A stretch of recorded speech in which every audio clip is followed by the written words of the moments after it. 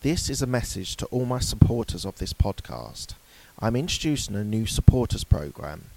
You can contribute a small amount as a one-off payment to show your love for this podcast.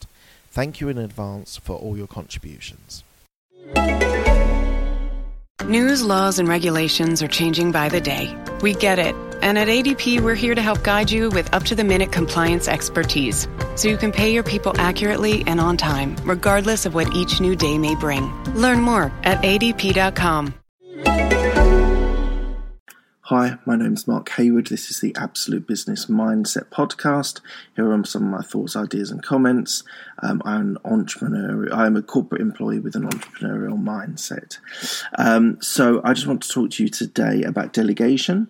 Now, whether all of you guys are at that point where you're actually delegating or not, is actually worthwhile listening to and thinking about, because those skills you need to develop and need to be able to develop quite quickly, whether you're in a business or in a corporate career or any sort of career that you've got. So I think you need to be careful on who you delegate to. You need to be able to get the right people in the right places. I had an experience where I delegated to somebody and they basically they weren't as bothered about it as I was, and therefore mistakes occurred. And some people saw tasks that I was delegating as a chore rather than something that could progress their career. Some of the problem is that the process work that needs to be done by more junior than yourself, and therefore usually those tasks get passed on to the junior. But it depends on what their attitude like and what they see value in. It means that recently I've been needing to delegate. And part of the style of being able to delegate is being able to talk clearly about things, but also it's about stretching my coaching skills. So I've thought about how the best way for me to be able to teach someone something and how to develop those skills that once they're on their own, they know what they need to do without any problems. So there's different types of ways of doing it. There's the repetition, that you just go over the idea on multiple times. There's actually going through the actual process with that person, sitting with that person, letting them do it, letting them write notes, and reviewing those notes. Sometimes in some cases where I've delegated, I've needed to write the notes because I wanted them to be 100% accurate. So, and then sometimes you need to let that person do it, and then the final review before you press go, you have a review. I think I've started to think that you need to let people do it repeated a number of times, because that then goes into their long-term memory rather than just storing in their short-term memory. So I've really worked out what the best way for most people is. So basically there are different ways of implementing skills into people's brains, and you need to be flexible, because as I said, some people will write things down, some people just memorize them, some people need to go through them a couple of times. So I think that's the art of delegation, is being able to work out what the best way for that person is to be able to do it. So it's incredibly important to understand their learning. So that's meaning to get to know them a little bit. Sometimes it is age, sometimes it's experience, sometimes it's other things that impact the way that person learns. I've started to be involved, work with millennials, and they definitely work on a laptop, where I'm a little bit more old school. I like a pen and paper, even though I do things on the laptop, but essentially the pen and paper is still a valuable tool for me, because the actual process of writing it out is very strong and very powerful to me. But equally, as I said, some people write notes on their laptops, some people try and memorize it. I would say the best way of doing it is to actually have a notes that are taken, whether they are, as I said, compromises are I write the notes out, the step-by-step guide, and that person then will have that forever.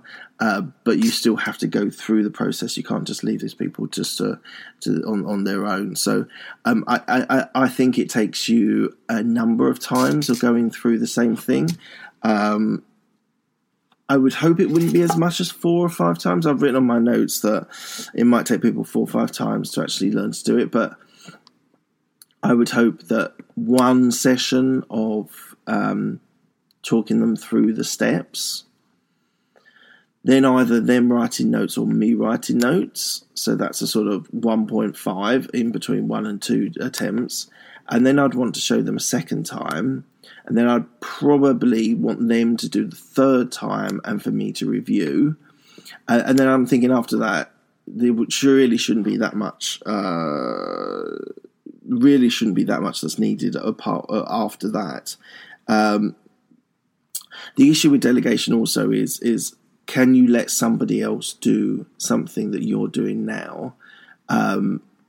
Because you think you're the only person that can do it, and you're the only person who can do it well. This is folly. That this is not the case.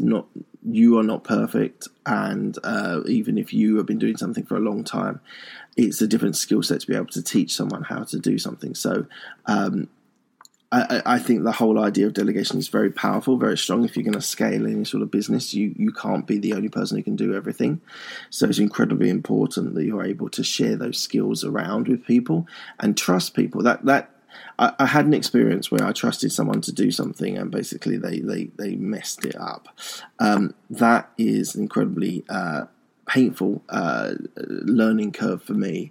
And I think you need to just work out who the right people are, because you've got to employ quality people who are able to deliver what you want them to deliver. So it's important that you're able to work with these people. You're able to. The other thing is you've got to be open for people to ask questions as well. There's no point in being a closed-minded person and just say, "Well, I've given you everything, just get on with it."